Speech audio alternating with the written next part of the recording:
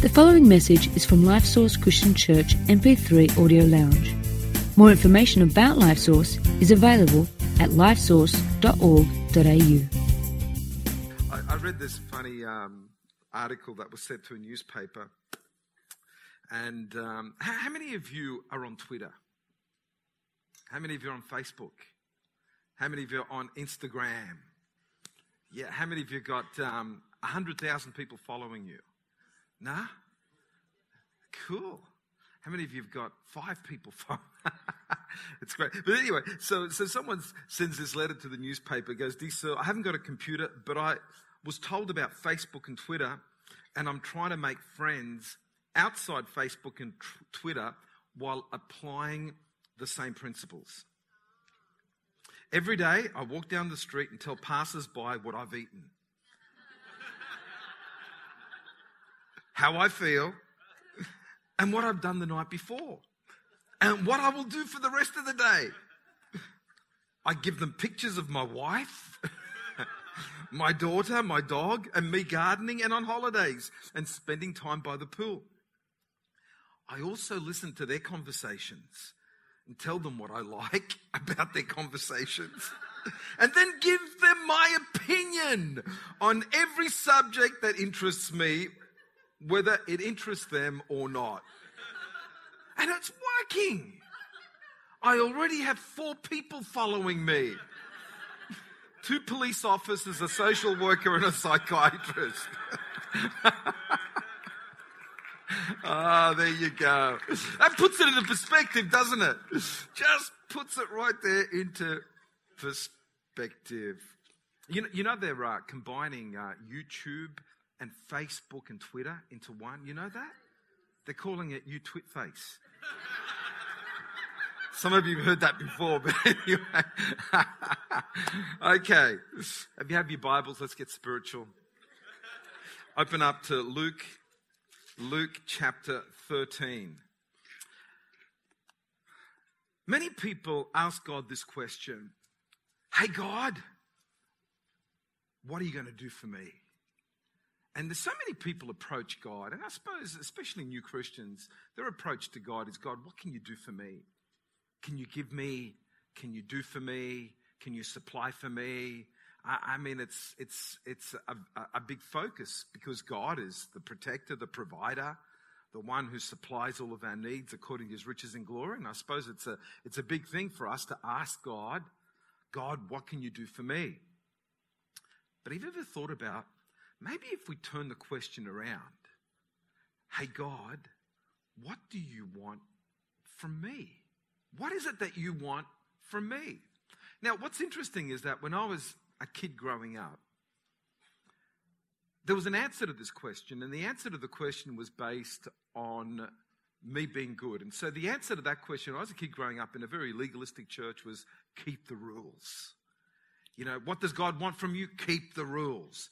Don't smoke, don't drink, don't swear, and don't hang around with people that do. That was sort of the whole mindset. Matter of fact, we would classify a person, if they were a Christian when I was a kid growing up, on whether they smoked or not. And so you couldn't possibly be a Christian if you smoked. Seriously. And so, we'd be looking, smelling people's breaths and working out whether they were Christian or not. That was the defining element back when I was a kid. Was that the same in Wales, darling? Similar, yeah. And then now I think there's an opposite extreme. Like, that was an extreme based on works and legalism, and that certainly is not what God wants from you, to operate out of a legalistic system. But I think today the pendulum has swung right the other way, and when people are asked the question, what does God require of you? The answer is nothing. It's all by grace. God, it's all by grace. It's like everything that God has done, he's done, and I just sit back and enjoy and relax and enjoy it all, because God has forgiven all of my sins, past, present, and future. It's all done. And can I just push pause on there and say, God died for all your sins, past, present, and future, but he only forgives the sins that you've repented of. And so you have potential for all your future sins to be forgiven, but they won't be forgiven unless you repent of them. And so for you to be taught that all your sins, past, present, and future, have been forgiven is half a truth. And if you think for a moment that your future sins are forgiven without repentance, you're wrong. The potential, of course, the blood of Jesus has the potential of wiping out every single sin, but it's only connected to repentance. It's like A plus B equals C. So B's already done, the blood of Jesus, but repentance needs to be added to the equation. And what the false grace message does, it removes from us repentance. And you can't read the Bible without seeing repentance. Matter of fact, when Jesus came preaching, it was repent, for the kingdom of heaven is at hand. Repent, for the kingdom of God is at hand. It's like repent and you will receive grace. Grace is given to you at repentance. It's A plus B equals C. So let's not leave out the A. Let's not focus only on the A. Let's not focus on the B. Let's not leave out the B. Let's understand that it's an equation that works together. Anyway, let's press play again. So what does God want from me? Well, let's read this parable from Luke chapter 13. And it's a parable about the fig tree. And it's, again, a parable concerning the kingdom of God. And all of the parables that Jesus preached on were parables that had some teaching that Jesus wanted us to observe about the kingdom of God. Now, I'm doing a series at the moment called God's Culture. And it's a series on the kingdom of God, because the kingdom of God is God's culture. What's God's culture like? You know, when you come to my home, I hope that you observe my culture. When I come to your home, I want to know your culture, because the last thing I want to do is create a cultural faux pas. How many of you know what cultural faux pas are? You create a big cringe factor because you're doing something that's culturally unacceptable. So how many of you have got a handkerchief? See, you got a handkerchief? See, that's cool in Western culture. But if you go to Asia, their attitude is, excuse me, why would you put it in your pocket? When you... Just like, you discard that and you don't put it in your pocket. It's like crazy. Now, not just, understand this, that when I go overseas, I love observing the different cultures. And for me, it's not right or wrong, It's not right or wrong. What someone eats is not right or wrong. I think the other day I talked about what a certain culture ate and someone got offended by it. And for me, it's like, it's not right or wrong. I mean, seriously, it's like whatever is cool for your culture, as long as it doesn't go against the Bible, it's okay. It's fine. But we do have cultural issues. I remember when I was studying in the Philippines, we had a lot of people that never carried handkerchiefs. And so there were lots of coals there. And I'd go to the library to study, and it was a cacophony. It was just, oh man. After about 5 minutes, I just could not stand the noises. I could not stand the sucking noises, the gagging noises, because I was making a few gagging noises myself after a while, and it was just like, I can't handle this. And it's cultural faux pas. You understand that? So what about the kingdom of God? What does God want from us? What's God's culture? What does God expect from us? Because it's one thing what I expect from you. It's another thing what you expect from me. But what about God? What does God expect from you? What's God's culture? What's a big cultural faux pas in God's presence? What causes God to cringe? Are you behaving in such a way that's causing God to cringe? Do you know what causes God to cringe? Because that's what Jesus came to teach us in the whole teaching on the kingdom of God, is what's God's culture like. So here it is. Let's read this parable, the parable of the fig tree, Luke chapter 13. He also spoke this parable. A certain man had a fig tree planted in his vineyard, and he came seeking fruit on it and found none. Then he said to the keeper of his vineyard, look, for 3 years I've come seeking fruit on this fig tree and find none. Cut it down. Why does it use up the ground? And he answered and said to him, Sir, let it alone this year also, until I dig around it and fertilize it. And if it bears fruit, well. But if not, after that you can cut it down. Okay. So here's the parable of the fig tree. Kingdom parable about what God's culture is. And here it is. God expects fruit from your life. God expects fruit from your life. I can still remember, it was 1975. We moved from a place in Newcastle called Hamilton to another suburb called Lambton. We had a big move. How many of you got a big move and you got a lot of stuff and you have to move it? How many of you know that when you move, you look at what you want to keep and what you want to throw away? So as my dad, 1975, I'm 15, 16 years of age, and I'm looking at my dad, what he wants to keep, what he wants to throw away.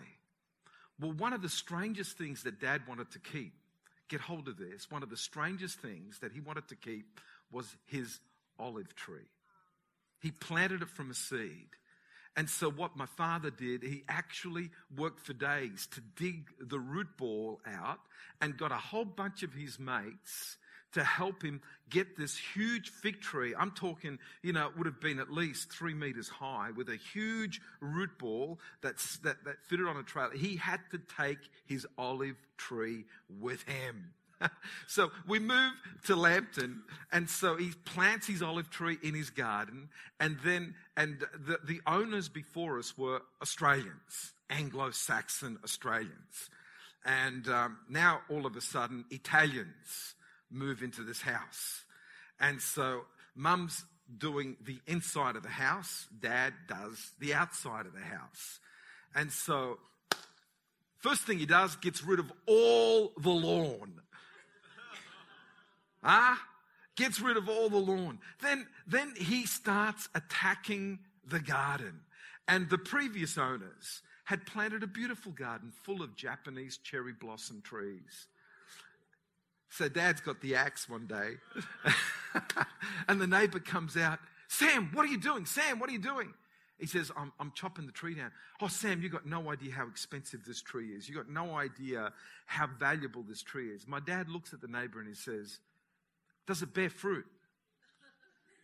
Neighbor says, no, it's a Japanese cherry blossom. He says, if I can't eat fruit from it, it's not staying. Stand out of the way. It was like, that was his culture. That's his mindset. I don't want a tree in my garden taking up space just to be pretty. It's got to produce. In my garden, my culture, if you want to live here, you got to produce. So all of us are producing, man. Otherwise, Dad's axe comes out. So similar story. What's the story here? Here's a tree in a garden. It's a fig tree. What do fig trees produce? Answer.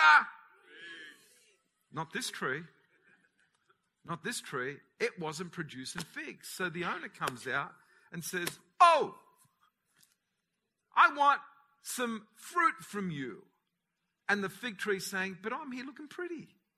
Can't you see how pretty I am? Look at my beautiful leaves. Look how healthy I look. Yeah, I've given you health to produce fruit. Yeah, but I'm here looking pretty. And the owner is saying, I'm not looking for pretty. I'm looking for fruit. So what's Jesus saying here? Are you ready for it? If you're in God's garden, if you're planted in God's garden, God's not looking for pretty. God's looking for fruit. And you will be scrutinized for the fruit that you produce. The leaves will be pulled apart. Come on, where's the fruit? Where's the fruit? There isn't any. It's just pretty. Well, the owner is not interested in pretty. The owner is interested in fruit. So here it is. Judgment is coming. It's about being scrutinized. How many of you know the parable of the tares and the wheat? Just the tares and the wheat. Okay, this is a parable about scrutiny. On the last days, It's going to be scrutinized. What's going to be scrutinized? What's wheat? What's tares? What's producing good fruit? What's looking pretty but nothing there? How many of you know the story of the great catch of fish? Another parable. On the last days, there's going to be scrutiny. What's edible? What's inedible? What's good? What's bad? There's going to be scrutiny. And I want for you on that day, when you get scrutinized, for you to receive the big tick rather than the big flick. Because some of you are going to get the big flick, some of you are going to get the big tick. And part of my job is to make sure that you get the big tick, not the big flick. That's part of me being your pastor and loving you enough to tell you the truth. So let's move into what God requires of us. Let's look at that. There's a scripture in Micah chapter 6, verse 8. It says, "He has shown you, O man, what is good and what the Lord requires of you, but to do justly, to love mercy, and to walk humbly with your God." So what does God want from you? Okay, let's get the context right. Because Micah was written to people in rebellion against God and trying to get it right, but not getting it right. And the whole context is, well, what does God want from me? And so a lot of the people, they were arguing with God. So is this what you want? You want burnt offerings? Is this what you want? You want thousands of rams? Is this what you want? 10,000 rivers of oil? Is this what you want? Child sacrifice? And God responds to that sort of moaning and groaning. No, He has shown you what He wants.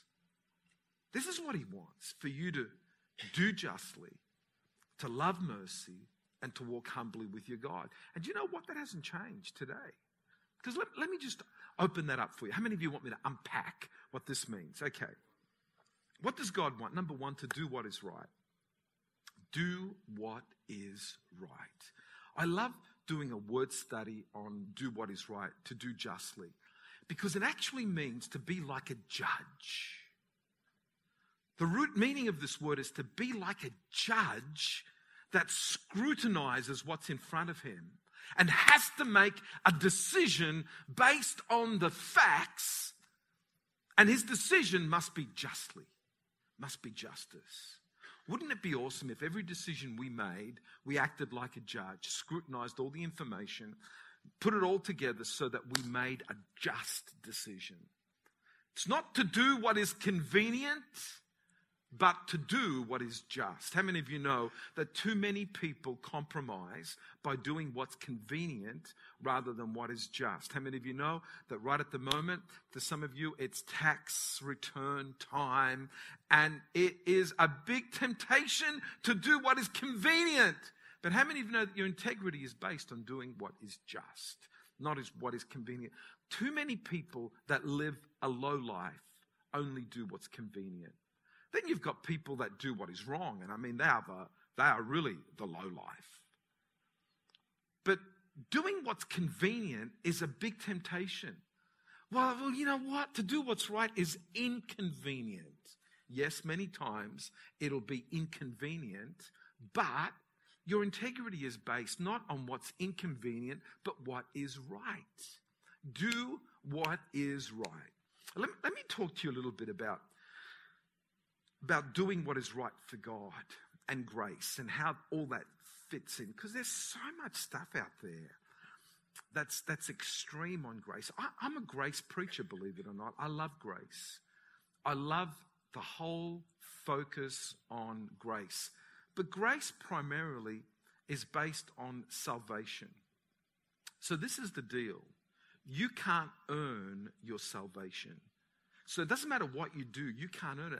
And this becomes the flip side, because there's a lot of teaching out there that talks about salvation by works. And again, this is wrong. You can't get saved by what you do. You can't earn your salvation. It's the free gift of God.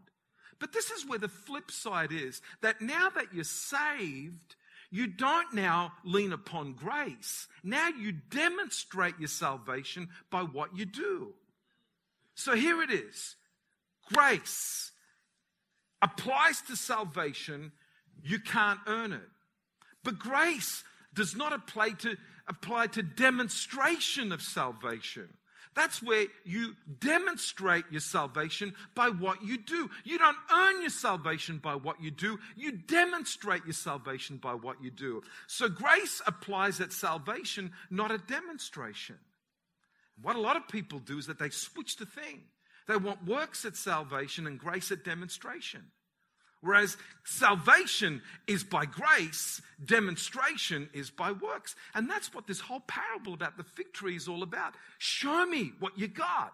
Now that you have life, show me what you got. Oh, no, I don't have to do anything. I don't have to go to church. I don't have to read my Bible. I don't have to tithe. I don't have to do anything. I'm under grace. Let's see what you got. You got nothing. Chop it down. When you get scrutinized, I don't want the master to say, you got nothing, chop it down. When you get scrutinized, I want the master to see some fruit on your life. You got to demonstrate something. There's something in your life that's got to show that you're saved and your whole nature is changed and everything about you is changed. Do what is right. Love mercy is the second thing. Love mercy. One of the great teachings that Jesus gave about loving mercy is connected to Matthew 6:12, which we call the golden rule. And the golden rule is all about loving others. The golden rule is about doing to others as you would have them do to you. So there's this flip thing that happens is, how would you like people to treat you? Well, the way you would like people to treat you, you treat them. Because that's the true demonstration of mercy. The true demonstration of mercy is, how would you like to be treated? Well, I want to be treated with dignity. We'll show dignity. I want to be treated with respect. We'll show respect. I want to be treated with mercy. We'll show mercy. I want to be treated justly. We'll show justice. I want to be treated fairly. We'll show fairness. It's all connected. But you know what's strange? Is that too often we want for ourselves what we don't want to give others. And this is the parable, again, of the two debtors. One owed a huge debt and the other owed a little debt. And the one who owed a huge debt was happily willing to receive forgiveness of his huge debt, but then found his brother that owed him a little debt but wasn't willing to forgive him his little debt. And it's like, hang on here. You received mercy, but you weren't willing to dispense mercy. And see, this is what kingdom people do. They live by the golden rule. They live by this understanding. That which I receive, I'm willing to give. That which I want, I'm willing to dispense. That which I desire from God, I'm willing to give to others.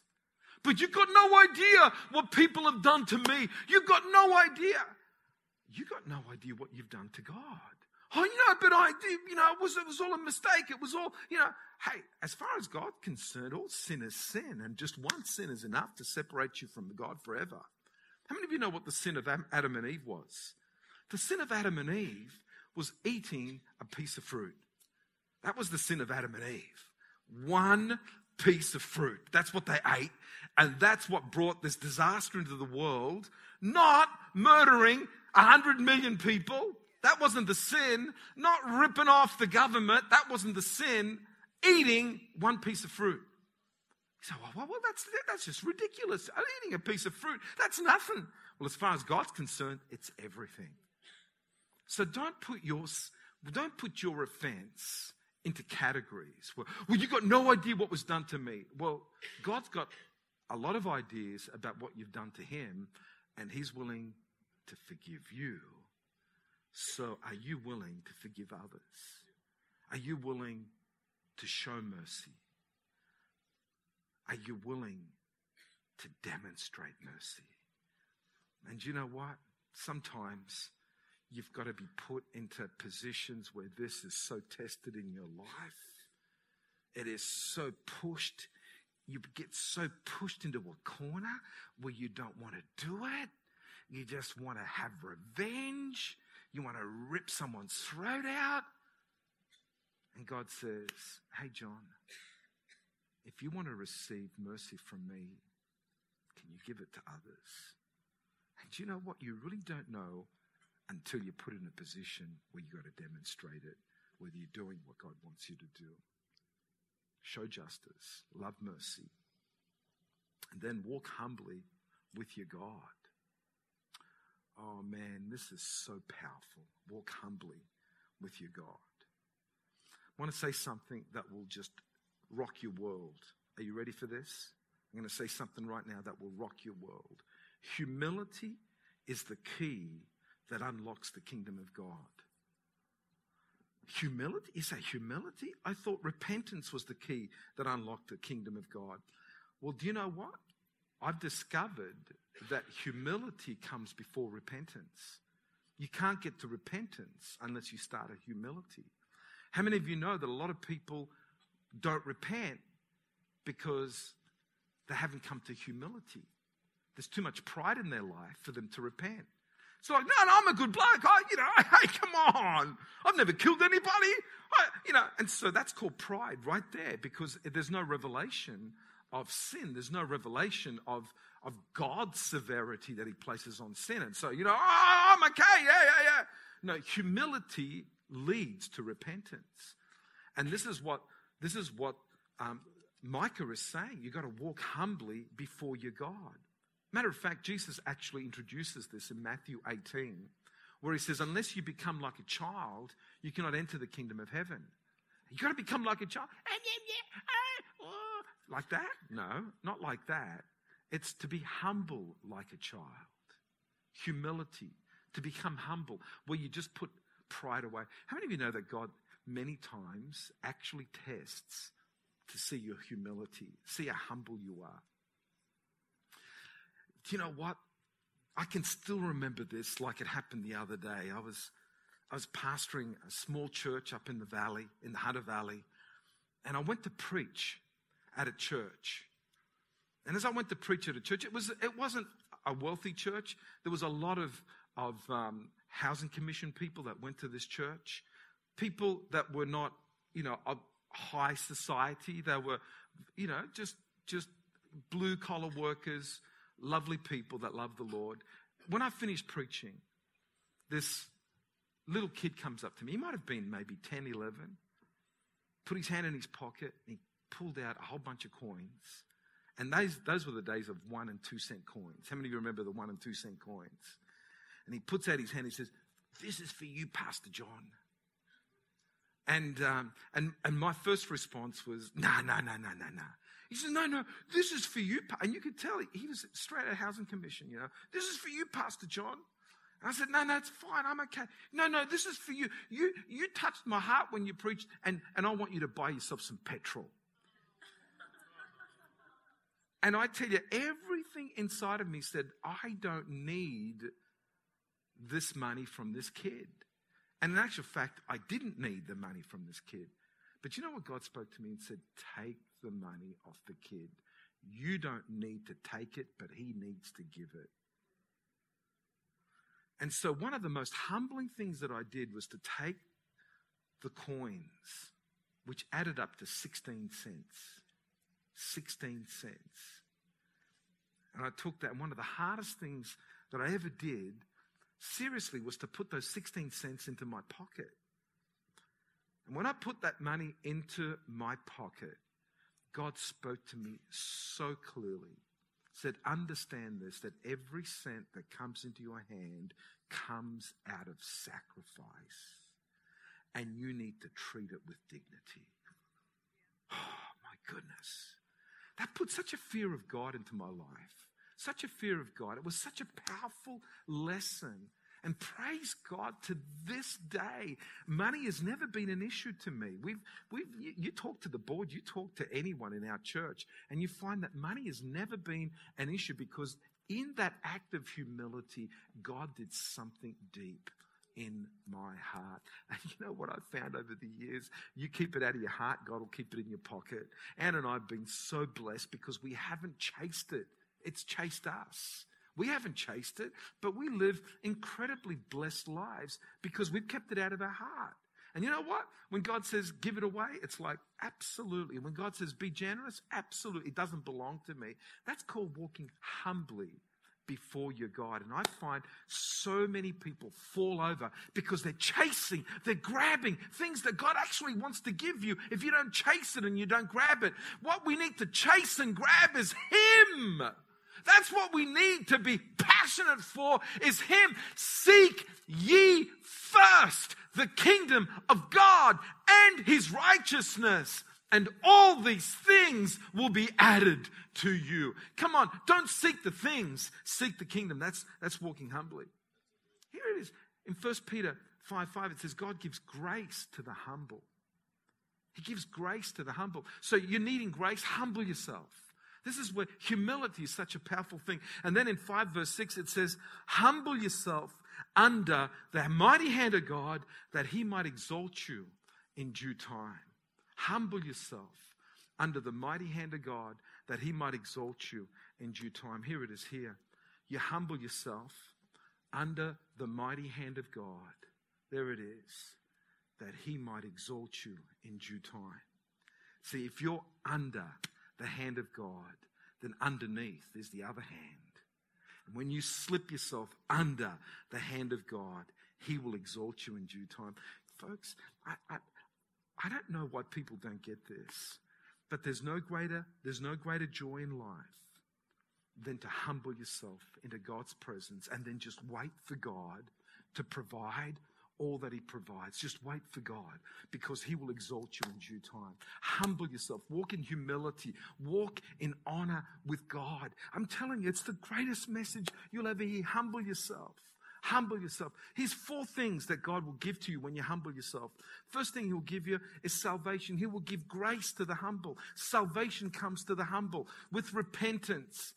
Humility leads to repentance that leads to forgiveness. It's such a beautiful thing. It's God's given everything to give you salvation, but you've got to humble yourself to receive it. For God so loved the world that He gave His only Son. There's incredible gift and riches there, but you've got to humble yourself to receive it. So you've got to see yourself as the recipient and God as the benefactor. When you see yourself as the needy one, I need. And you know what? When you read Revelation chapter 3, the church of Laodicea, they were judged because they had no need. That was their big problem. You don't see that you're needy, but you're wretched. And God saw you certainly have a need, but you see yourself as rich. You see yourself as full. But in actual fact, you're needy. That's one of the big problems with us, is that sometimes we don't see ourselves as needy. But when you see yourself as needy, you're actually humbling yourself, and you come to the benefactor with humility, not with demands, but with humility. Humble yourself. Are you getting this? Come on, are you getting this? Because if you're getting it, it'll take you to another level. Second thing that God gives the humble is His nature. I love this, the Holy Spirit. Matter of fact, I really believe in the parable of the fig tree. The tender of the garden was the Holy Spirit. Oh, just leave it for a year. I'll work on him. I'll fertilize him. I'll see if he can produce some fruit. The Holy Spirit's at work in your life, working on you, digging around, trying to fertilize you so that you can produce some fruit. Just let the Holy Spirit do His job. Something's called the fruit of the Spirit comes from the Holy Spirit. How many of you know that? The Holy Spirit wants to work in your life. Don't fight Him. Don't grieve Him. Don't cast Him aside, but work with the Spirit of God. Humble yourself and receive His nature, the nature of the Spirit, and the fruit will work out. Another thing that the Bible, that God wants to give the humble is the best life. He wants to give you His best life. And you've got to work this one out, because if you don't work this out, you will always be a sucker to the enemy. Because the enemy will always promise you the best life, but never deliver it. Ever deliver it. He can't deliver it. Why is that? Because the best life belongs in God. I've come to give you life, and life more abundantly. Come on, there's too many people that are sucked in to the things of this world that promises everything but delivers nothing. Come on, the best life comes in God. And the fourth thing God gives the humble is His inheritance. You become sons of God. Oh, what a wonderful thing it is to walk through this life as a child of God, an ambassador of Christ. head high, shoulders back. I represent the King of Kings, the Lord of Lords. How awesome is that? When you walk into a situation, who are you? Oh, you just did that. No. I'm a child of God. I represent the King of Kings, the Lord of Lords. I've got his nature inside him. I've got the Holy Spirit. I've humbled myself. He's exalted me. He's given me sonship. He's given me a name. He's given me a prize. He's given me a robe. He's given me a place in his kingdom. Come on, I'm a child of God. That's what kingdom people are all about. They don't live for this world. They live for his world. They don't live for the things of this world. They live for the things of his world. Come on. On the newsletter, I wrote a little story about two men. Two men that lived across town from each other and both facing the end of their lives. One was very wealthy. He'd amassed a huge fortune, invested in stocks and bonds, lived in a huge house.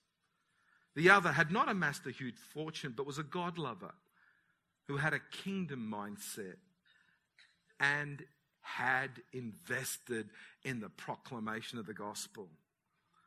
The first man, as he lay dying, began moaning, "I'm leaving home. I'm leaving home." The second, as he was dying, with a glow on his face, began saying, "I'm going home. I'm going home." See, people of the kingdom understand this, that we're pilgrims passing through. I understand this. We might be here 70, 80, 90, 100 years, 110, but we're pilgrims. What's 110 years in the light of eternity? So we're not here to accumulate things. You say, what? I thought we were here to accumulate things. Whatever you accumulate, you can't keep. You can't keep what you accumulate. So the purpose of life is not to accumulate. What's the purpose? To leave a mark for the King of Kings and the Lord of Lords. To have some fruit, to make some impact, to make a difference. Come on, to make a difference in someone's life. No, I'm here to accumulate. I want a big house. I want a big car. I want a big bank account. I want big things. I want. No.